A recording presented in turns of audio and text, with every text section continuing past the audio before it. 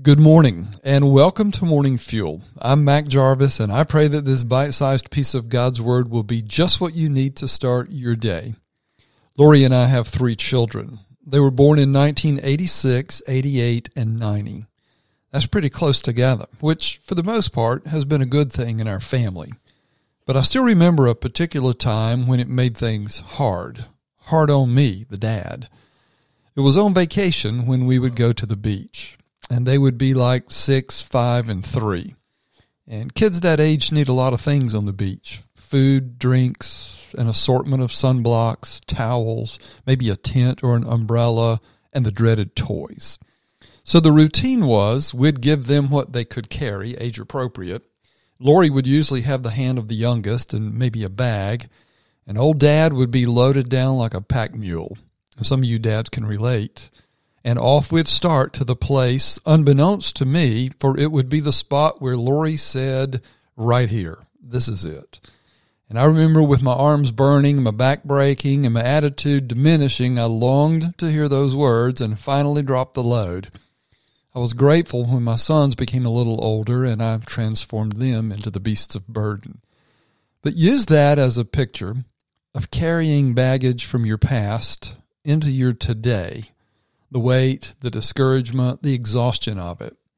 Sometimes the burdens we carry have been with us since childhood. Painful experiences during those formative years can have profound impact on us well into our adulthood. Sometimes the burdens are things that happened during our adulthood. The things that we saw, heard, or felt, and things that we did or were done to us, unless they're dealt with, can negatively affect our lives, sometimes dramatically, hindering our self-worth, our spiritual and emotional maturity, our relationships, and more. It's even possible to be unaware of the load after having carried it for so long, or to get used to carrying it and just resolve that this is the burden I'll always carry, this is just how it is. But God doesn't want that for you. There is a place, and if you're a believer, you're not trying to get to it, you've already been there. It's the place where God says, right here, this is the spot. And that place is the cross. Not only was our sin debt paid there, but at the cross, our bondage from sin and its ugly, burdensome consequences like guilt, shame, unworthiness, self-inadequacies, our bondage from those things is broken, and our burdens are lifted at the cross. Listen to Hebrews 12, verses 1 through 3. Let it be encouragement and his offer to run life's race without the encumbrances that he dealt with on Calvary. Therefore, since we are surrounded by so great a cloud of witnesses, that's a reference to the list of people in Hebrews 11 that endured and pleased God by their faith in him.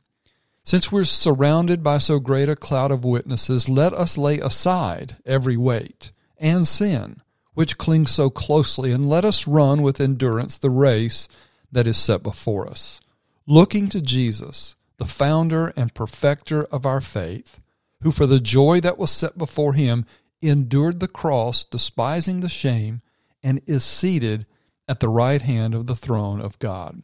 Consider him who endured from sinners such hostility against himself, so that you may not grow weary or faint-hearted.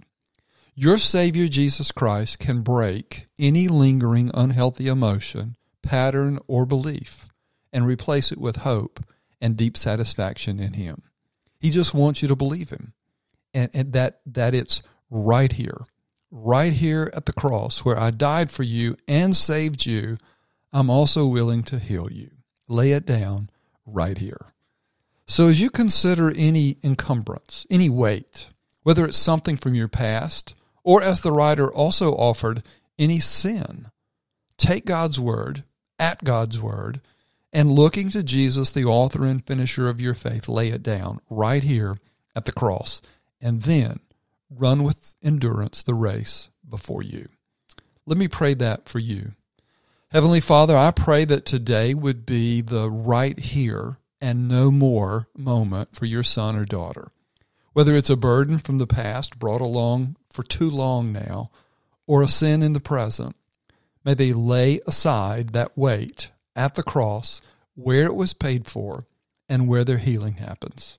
And in doing so, run life's race, weighed down no more, looking to Jesus, the author and finisher of our faith.